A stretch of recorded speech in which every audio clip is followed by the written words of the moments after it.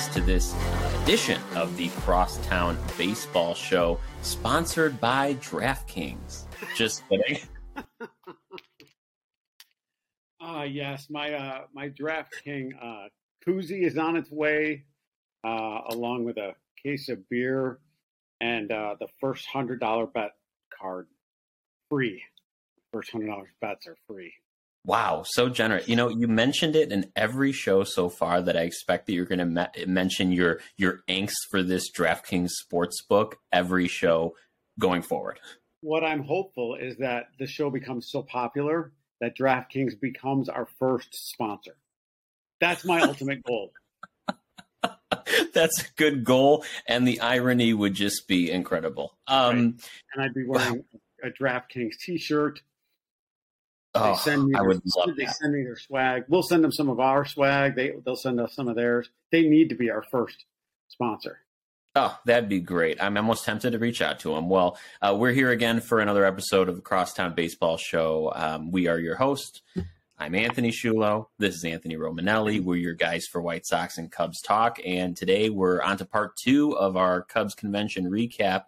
Yesterday, we went ahead and actually put out our first ever video version of the podcast on YouTube. So if you haven't went over there and watched us and watched the show, please go ahead and do so and make sure you're subscribing and liking the show. And then, of course, if you want the audio version, the regular podcast form, you can find that on Google Podcasts, Apple Podcasts, even Spotify. You can actually get both the audio and the video on Spotify, oddly enough. So go ahead and make sure you're following us, liking us, reviewing us on all those platforms. But we are back today to finish up the discussion on Cubs convention. Obviously, Romanelli and I were there over the weekend and yesterday.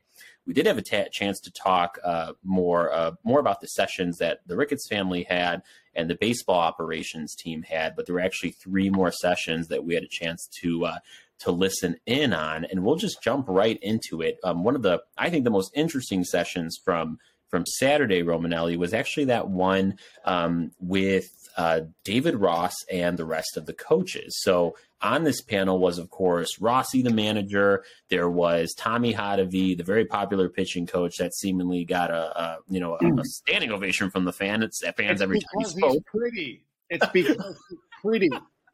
The ladies like Tommy. He's a good-looking man. Well, everyone loves a handsome man on the coaching staff.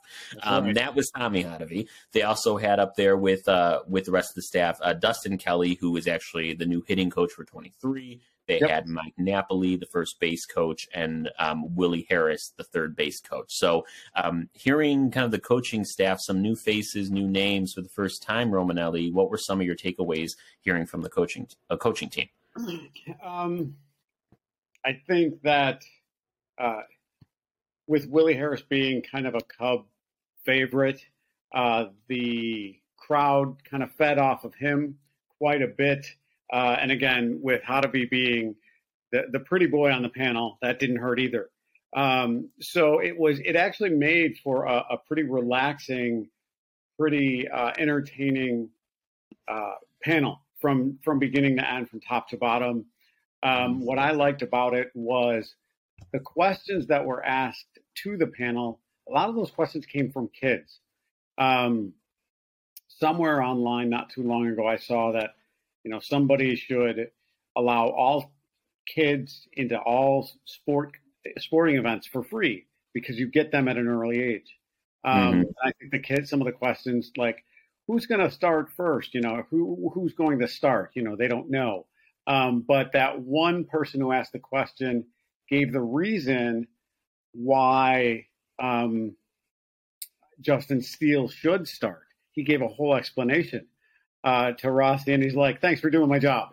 So even Rossi's got a good vibe about him and stuff. I think that entire staff is going to gel pretty well. I really do. Yeah, I mean, I couldn't agree more. I will say one thing that Ross had said about his staff was, in particular, addressing Tommy Hotovy, had mentioned, Hotovy's, been with the team for, I think we're going on about 3 years now that he's been with the Cubs. And I will have to say, he did say, Tommy's one of the best pitching coaches in the game. And objectively, I can make the argument for Ethan Katz on the other side of town, but Sure. let's just call a spade here. Tommy Hotovy is proven to be a really good communicator, works well with that Cubs pitching staff, and I'd be very interested to see what he does with some of these younger guys in the rotation. Your Keegan Thompsons, your Hayden Wesneski's, or Hayden Wesneski's. Those folks. Very interested to see what leaps they can take under Hotovy's tutelage, if you will. Yeah, I think that was a good word. Leaps. As you and I talked yesterday, we both are under the belief that, or have the belief that next year's the year where they're really going to make some noise.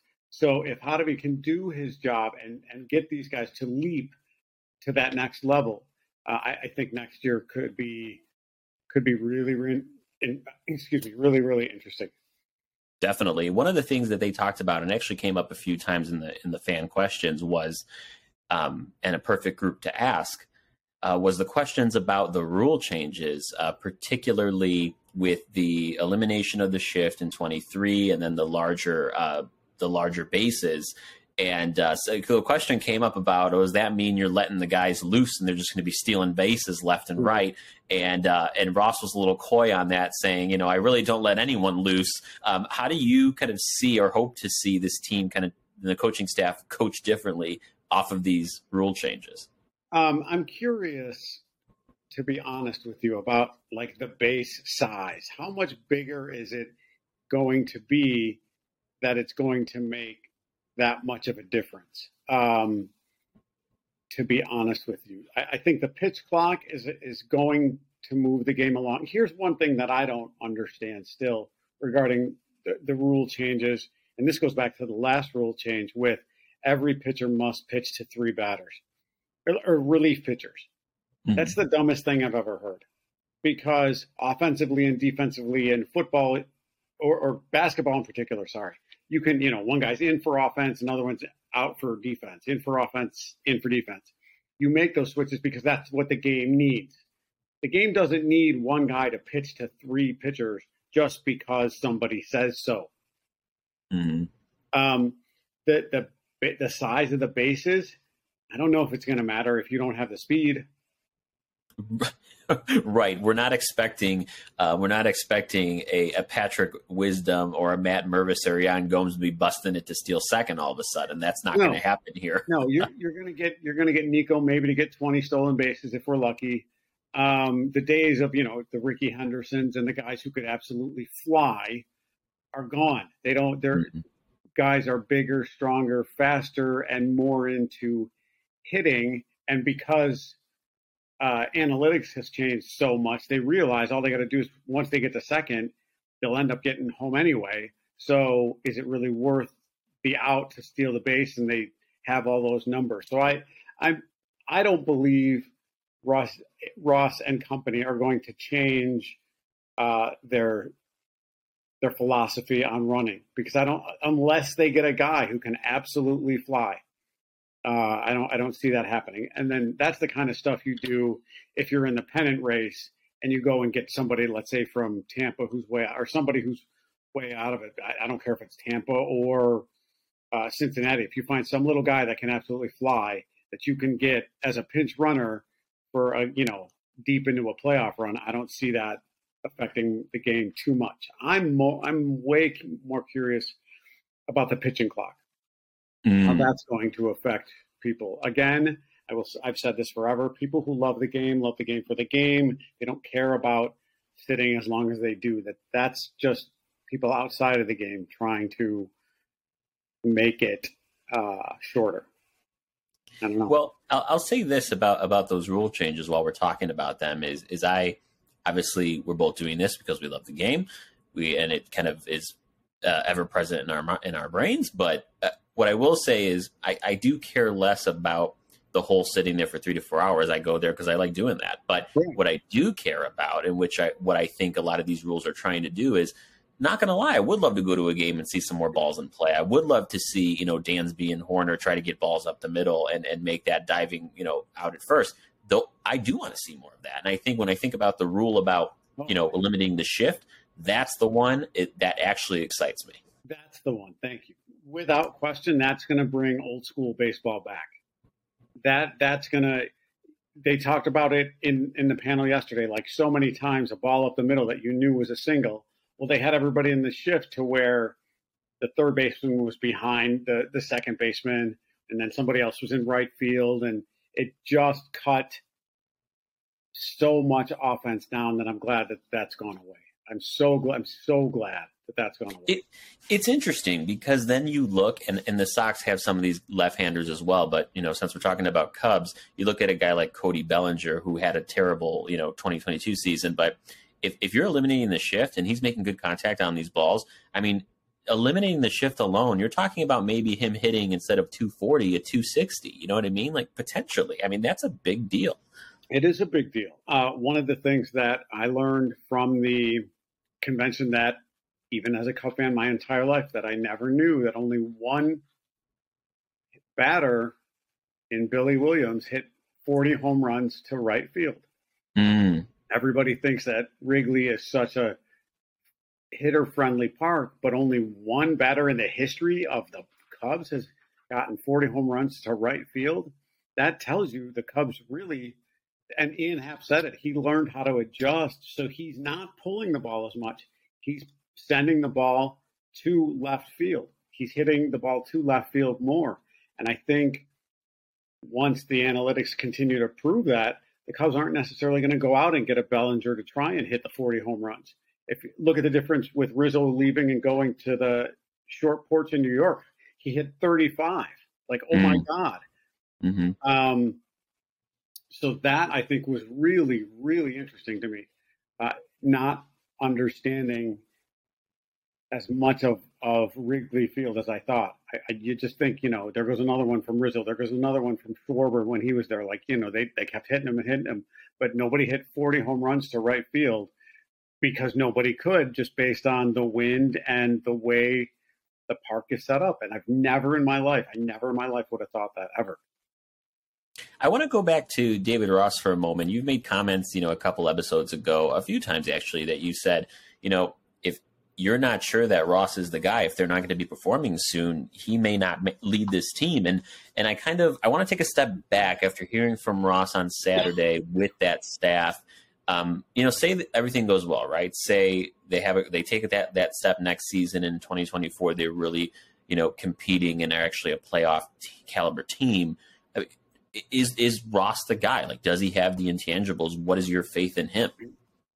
I do believe he has the intangibles, without question.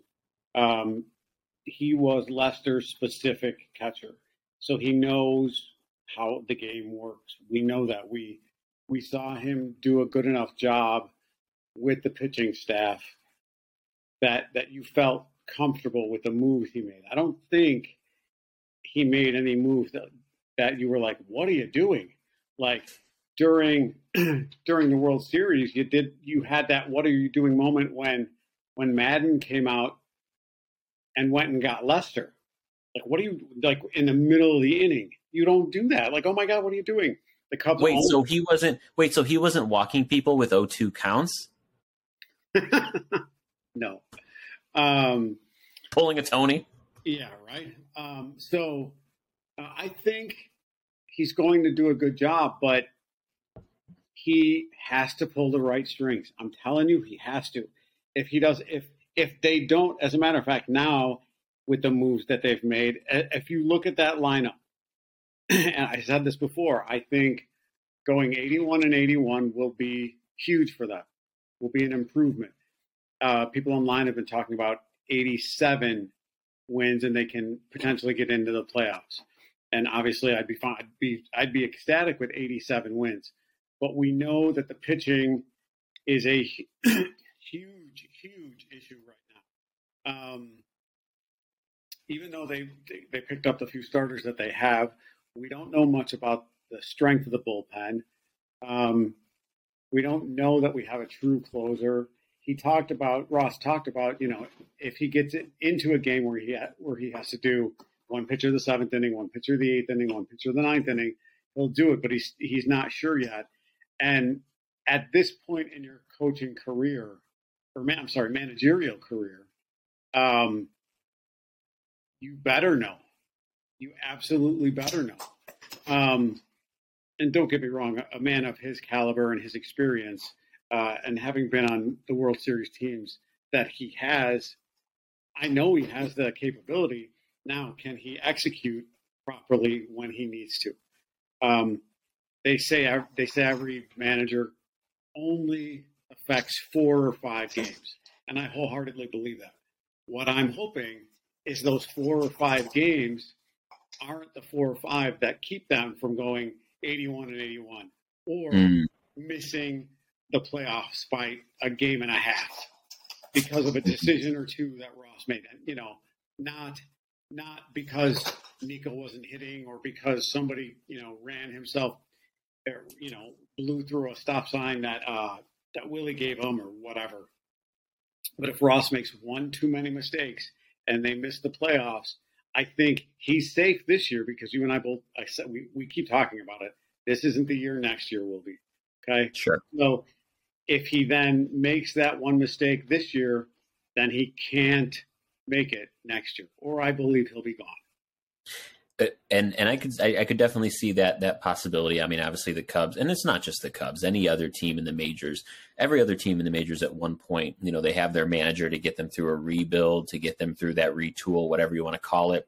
And then there's always that kind of that managerial hire when you're ready to win. And we've seen it in, Joe Madden for this organization. We've seen it for Tony La Russa for the Sox, even though that was an epically terrible disaster. That was the impetus for those type of hires. So it could very well be, and don't get me wrong, I agree with you. I think Ross has the intangibles. I think there's a lot of, we look at the recent managerial hires in the last 5 years across the league, they're all young catchers. They're all guys in their late 30s, early 40s who were previously catchers, and a lot of them are still with their team. So I think if all goes well, he has a lot of staying power. I completely agree with you, and I hope he does stay. I just worry. Again, we talked about Jed having Theo's shadow. So, okay, if Ross doesn't do it, Jed makes the move to get rid of Ross. So now it's all on Jed. It's now Jed's team if he gets rid of Ross, because then there's nobody left. So I don't know. We'll see. I know Hendricks is still there, but God, I want him to win it. Win it all. Right. What I would love for them to be this year's Phillies, because Philly came out of nowhere. Oh yeah. And I would love for them to be this year's Phillies because no one is scared of the Cubs. Nobody. No way. Well, I'll tell you what. Here's something that David Ross does have going for him for sure. And I don't know if you heard about this. Really wacky thing that an outlet by the name of gambling.com did. Apparently, they used a beauty technology analysis to rate the sexiest MLB managers in baseball. And our man David Ross was number 5. Sweet. So do I ask who 1 through 4 were? You got to know, because you're going to laugh. Number one, I was laughing because did we run out of shit to talk about? Is this what we're doing now? This is only our 4th podcast ever, and we're talking about the sexiest managers alive. No, I'm not talking about us. I'm talking about someone took their time to report this. So for shits and gigs, here's with the list. Okay. I'm gonna laugh if you can guess number 1. So number 4, was Ross. Number 3 was Torey Lovullo of the Diamondbacks. Number 2 was Rob Thompson of the Phillies. Who do you think number 1 was? And you're not gonna guess. If you do, I'll be very surprised. Okay, then I'll ask for a hint. American or National League? National League. It's toughy. No way you're getting this. I'll give you another hint. I won't give you the team he's currently managing, but he was kind of most, I suppose, famous for his tenure managing the Orioles. All I can think, because I'm so old, all I can think of is Earl Weaver. No, Weaver. He, before managing the Mets, was a regular on MLB Network. I can't even think. Who is it? His name rhymes with Muck Nowalter. Get the hell out of here. I'm not kidding you. He was at a prime age of 66. He is number one on the list. Well, the Cubs pitching coach hasn't beat.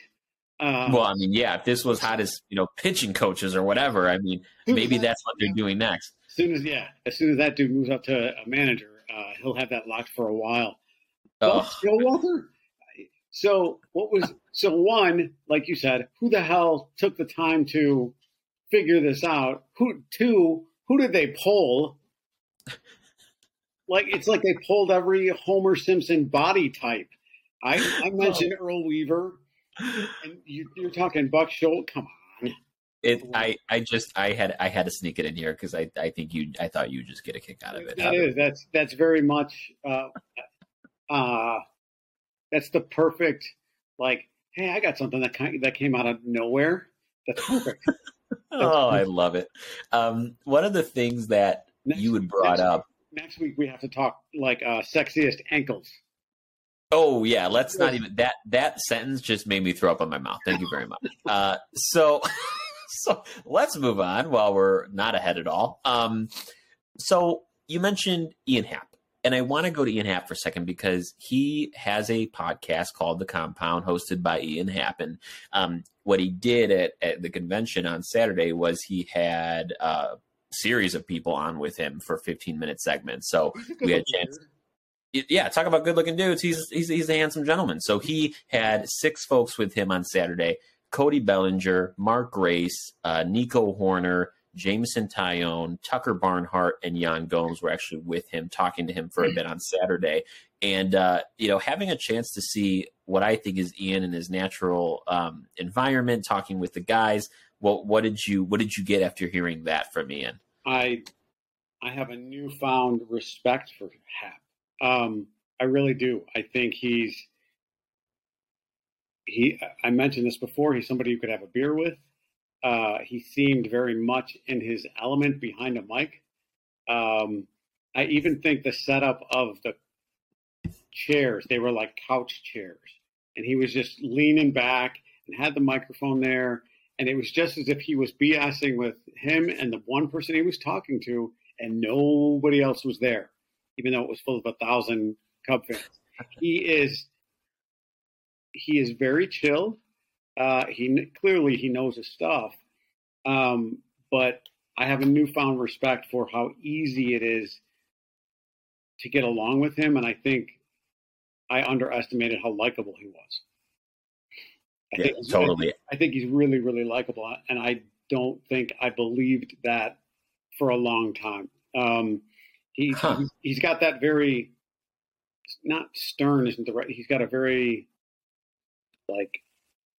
blank face, kind of just stoic thing going on. Stoic's a good word. A very stoic face, but comes across as cool as a cucumber. Seriously, just great. His interviews were great. He had everybody relaxed. I'll be curious what he does when he retires from baseball. And that's not happening anytime soon because he's got his $10 million in arbitration, and he may not be a Cub by the end of the year, which also scares me to death. Let's talk about that because that's where I kind of wanted to go with this. I think there's 2 things about Ian Happ, and I think one of them we learned on Saturday. Number one is what we already knew, is that he is a switch-hitting outfielder. He hits for contact. He's got some pop. He's definitely great with the glove, as we know. He won the Gold Glove over the winter.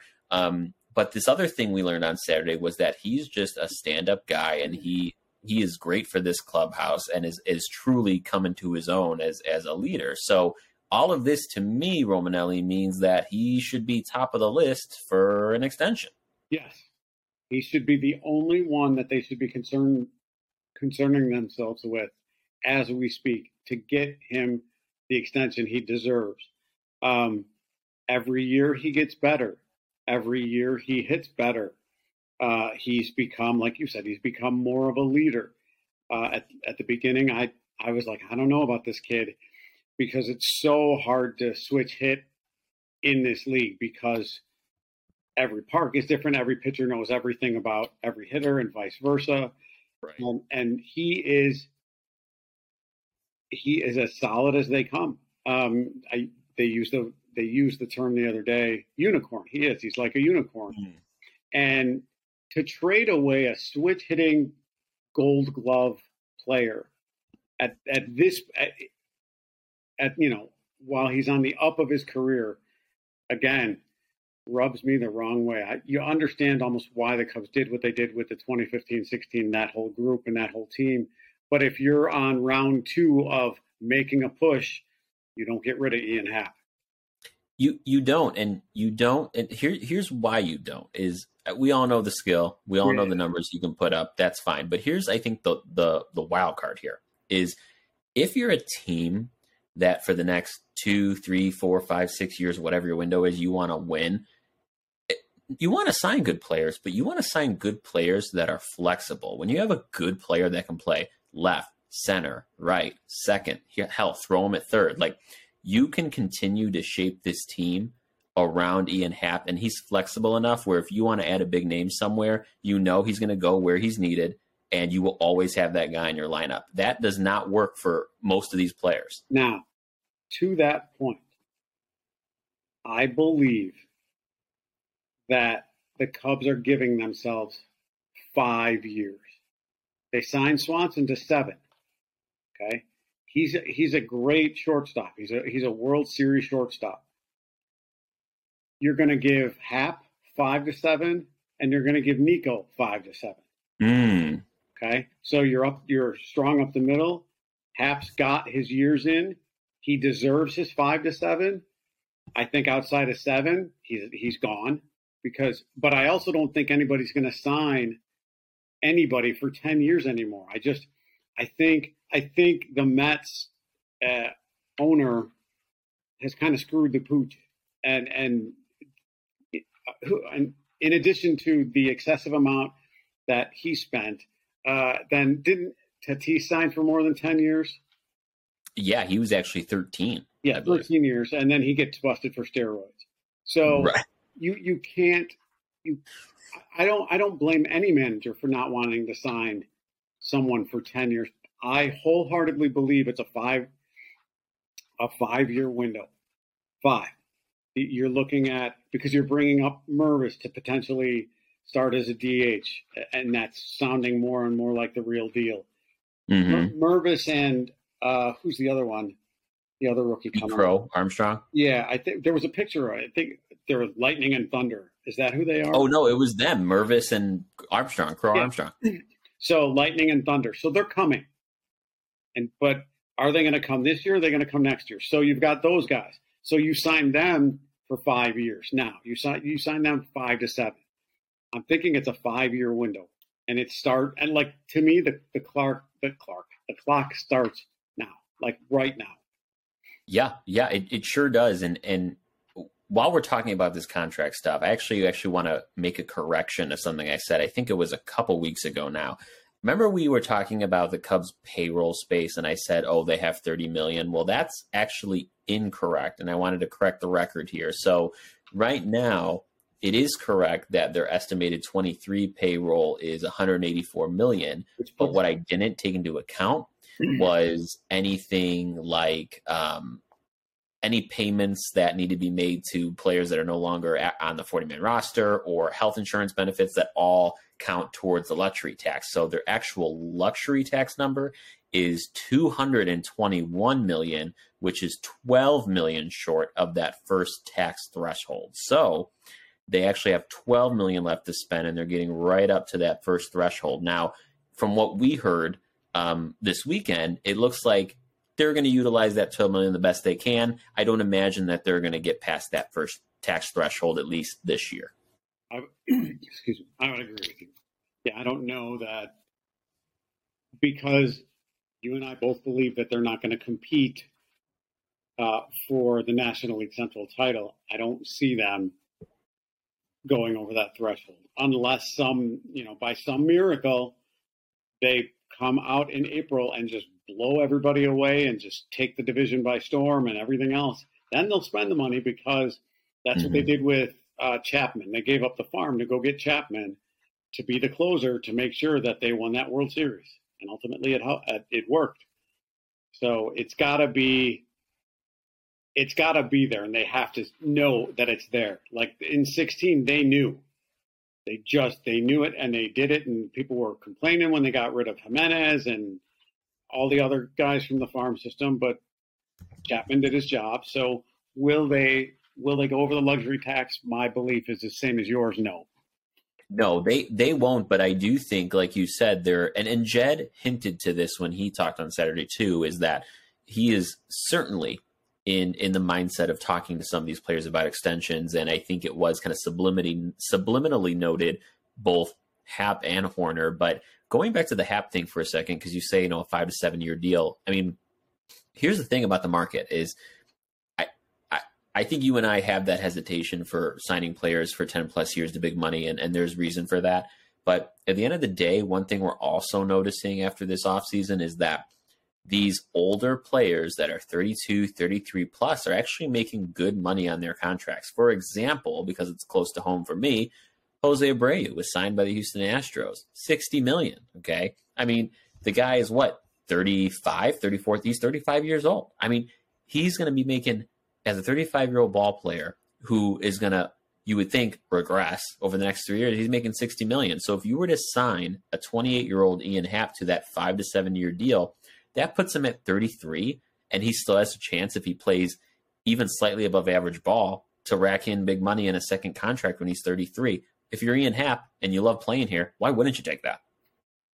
The 7 years, to me, that's to me the threshold. The difference between Abreu and Happ is pure power, and Abreu going to Houston, which is the size of a candy store, the same way the new Yankee Stadium is a joke. Abreu is going to destroy the ball. There's no way Happ doesn't have the same kind of power. So his value, you can't equate the value the same, because as soon as his numbers dip, and they may dip, and again, I haven't studied enough when it comes to switch hitting averages, but when he dips one way, is he going to try and overcompensate on the other and just get in his own head and all that kind of stuff? Again, I have no idea, but I can't possibly imagine a switch hitter who progresses downward is going to get a ton of money. Again, he's prime age right now. He's 28, like you said. So if you give him 7, that puts him at 35.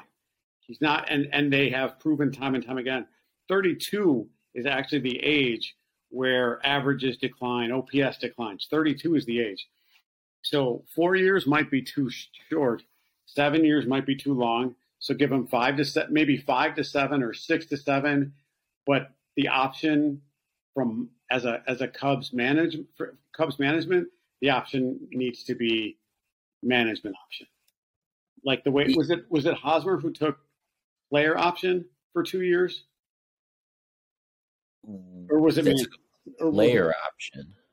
The player, like the 2 year contract with the second year being the player option. No, I don't think that was Hosmer, because he was part of that his original deal with the Padres was a 10-year deal. I don't think it had any options in it. Okay, was it Mancini then who just took 2 years?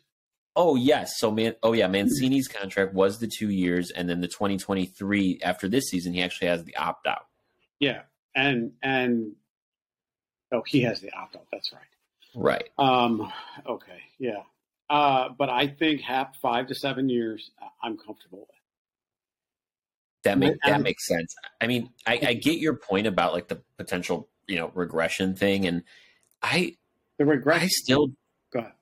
I don't know how I feel about it, if I'm being honest with you, because I understand that some of the numbers back up regression, but then I see some of these unicorns like a Justin Verlander, and I'm just like, if these guys stay on top of their game, maybe you do have a few guys that don't beat the law of averages per se and perform. It's just, I know that they try to make it with stats and analytics a direct science, and I don't buy that it is all the time. I think it is very much based on the individual player, and I think some players will surprise you into their mid to late 30s. Yeah, I agree with you. I think Verlander pitched out of his mind last year.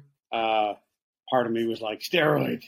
I went right to steroids, but I have no clue. Honestly have no idea. He pitched out of his mind. He was unhittable all the way through. I'm surprised Verlander left Houston for the Mets. I know it's all about the money. Oh yeah. But to me, I want to go where I'm going to win. You don't know that you're going to win. Houston they've become a true powerhouse. Even after the cheating scandal, they've forever stayed strong. And they're a threat. They're a team that's a legitimate threat. And why Verlander would leave is beyond me. And I know it's just because of the money. Again, money we can't fathom, but it's because of the money and maybe it's because he already won there. So let me go win somewhere else. But again, I also don't understand that mindset. If I've won once with a certain club, I want to build a legacy. They want to, let's build a legacy as a team. Yeah, that makes perfect sense. I feel like the Ian Happ thing is something, you and I feel very strongly about, given, all the extension failures of the past for the Cubs. And we'll see in the spring training how it goes. I will say, just to cap off the Ian Happ convo, is Jed Hoyer also Saturday in individual interviews outside of his session spoke very candidly about, once you get deep into starting spring training games, he doesn't want to talk extensions. So if it's going to happen, it's going to happen in kind of between now and when pitchers and catchers report, and that kind of 1.5 weeks before games start. So we'll see. And if history serves, it's not going to happen before then, because we saw Ian Happ and Contreras hug when they were like, "Oh, thank God I didn't get traded." Again, your comment that we read or we talked about yesterday, and Jed and I, as opposed to we, Jed's not going to ever show his cards. No. He knows what he's going to do. He 100% knows what he's going to do, or 100% has all of the potential possibilities probably laid out in a spreadsheet, a lot like yours, that he won't tell anybody. But I will be shocked if he signed before spring training. Now, you and I both know this, and then we can move on. The smartest thing for Jed to do, so you can have your Gold Glove left fielder focus only on the game, is to sign your Gold Glove left fielder right now. Correct. We'll see what happens. I'll be very eager to follow that through the rest of this spring. Moving on to the last session that we saw on Saturday that will wrap up our Cubs convention talk. They did have a Cubs pitchers panel, which had quite a few names on it. So, of course, they had the Professor Kyle Hendricks on the panel. They had Adrian Sampson, Drew Smyly, newcomer Jameson Taillon. They also had a few of the younger guys, Keegan Thompson, Hayden Wesneski. We didn't learn really much, if I'm being honest, from this session. The only thing that we did learn of some significance was it is very apparent that Kyle Hendricks, good chance he's not ready for opening day. Yeah, they mentioned that there was something online today that he's probably not going to be ready. Steele is your starter. Steele is your guy. You are high on Steele. I am high on Steele, and I am high on Hoerner. I told you at the convention, if I am to buy 2 new jerseys, those are the jerseys I'm buying. I say Steele is your 1, Talon is your 2. Outside of that, I have no idea. So let's think about this here for a second. This is something I know there wasn't much content in the panel, if we're being honest. So let's just talk about this staff while we're at it, because if you look at this staff right now, it does consist of, if we can put together, I'll give you my five just based on what they have. Like if we're looking at just, we're opening the season today and we have five starters, then we're looking at, let me go ahead and pull up my list here.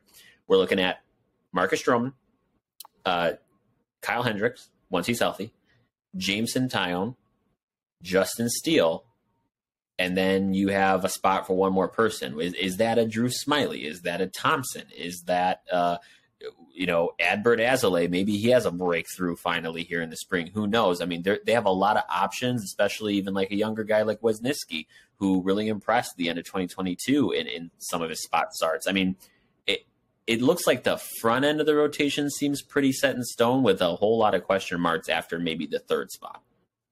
I would agree with you. I would say that the one who has the best chance based on last year is Alzolay. His movement reminds me of Pedro.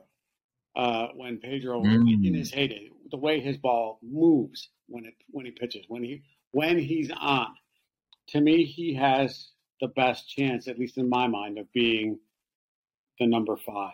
But again, if Hendricks as your number 3 isn't ready for opening day, so then Adzale is in for sure, in my mind, and then maybe Wisniewski, maybe Smyly. I don't know. One of those two. It depends on. Does it depend on spring training?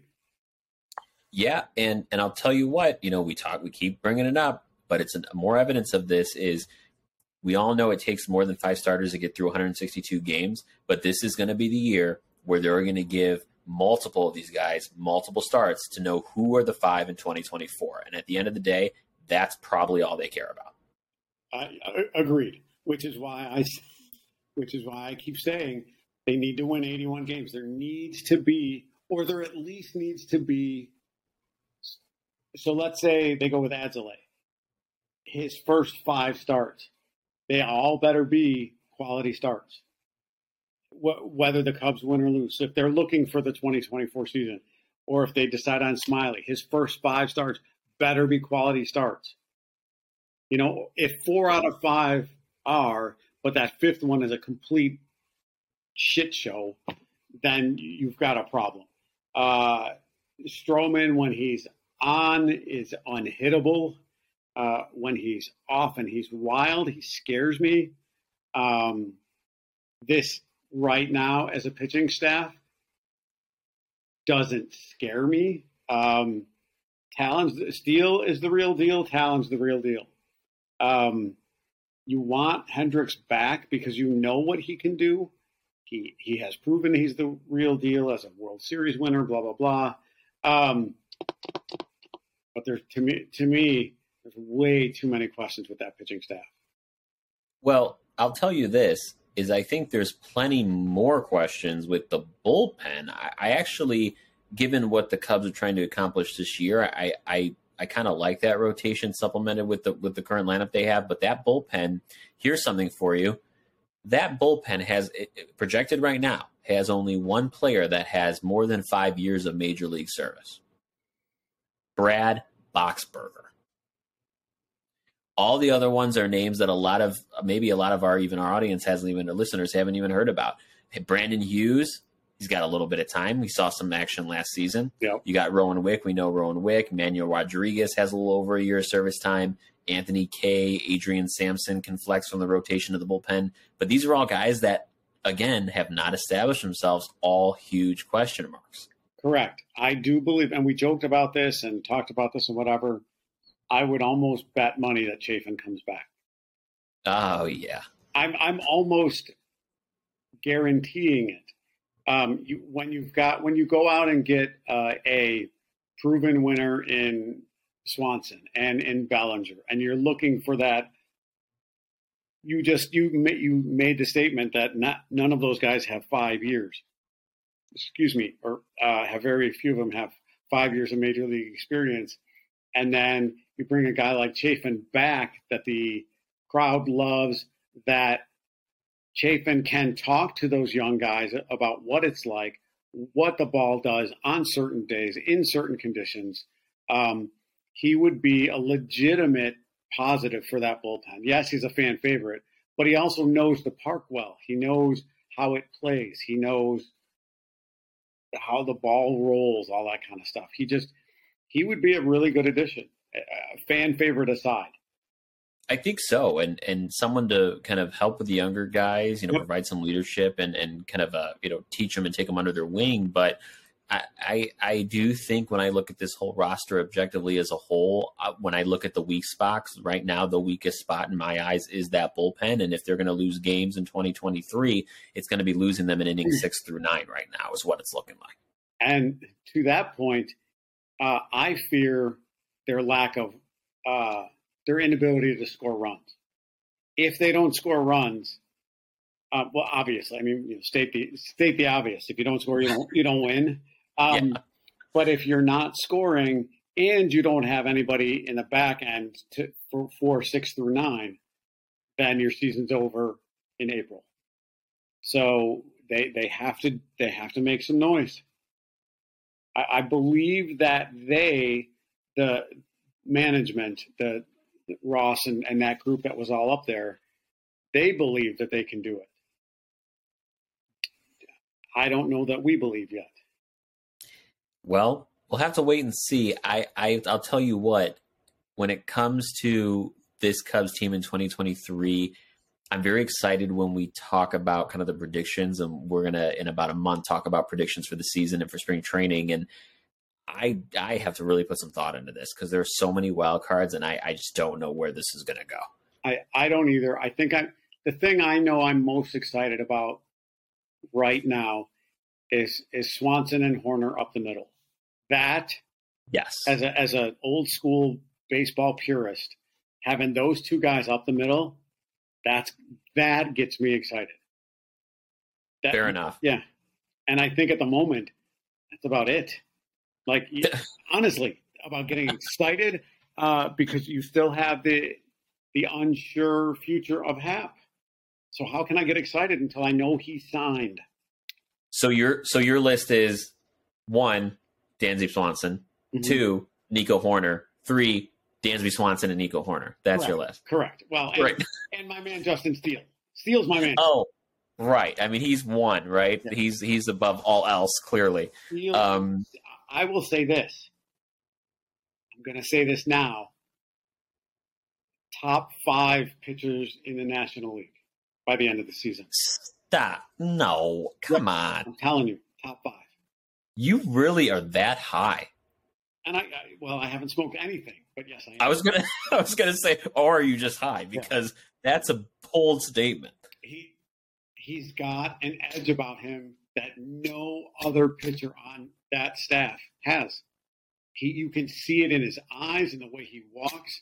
He is a bigger version of Lester. He's Lester 2.0. I wholeheartedly believe that.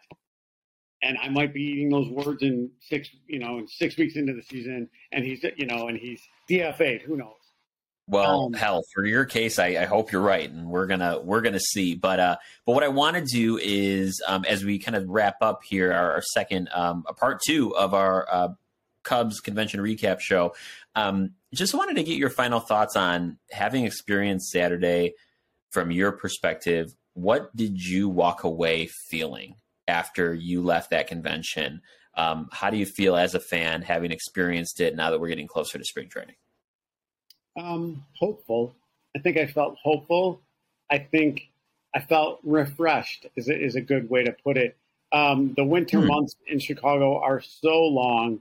And again, having never been to the Cubs convention, to walk in and just see that much excitement on people's faces for the entire time we were there, kind of like recharged my let's go Cubs, I don't know, mindset. Like, let's go. I'm ready. Like, let's go. And when Rossi mentioned, as soon as we get to Arizona, and I'm like, yes. And I know there's 75 days left till the season starts and pitchers and catchers report in just over a month, I think. I would say I'm hopeful. I'm a little, almost excited a little bit too early or earlier than normal because I went for the first time in my life. That's awesome. Hey, I'm right there with you. I think you and I love this game enough where it doesn't matter when it is in the off season. We're looking forward to it all winter long. Yep. Every bit of it. All the time. I love it. Well, that wraps up kind of all of our coverage from the Cubs convention. Certainly something we're going to want to be doing again next year. But before we wrap up here, just wanted to give you some more reminders, right? This is our second video show. We're going to keep doing these. And you can find the video edition of the Crosstown Baseball Show on YouTube.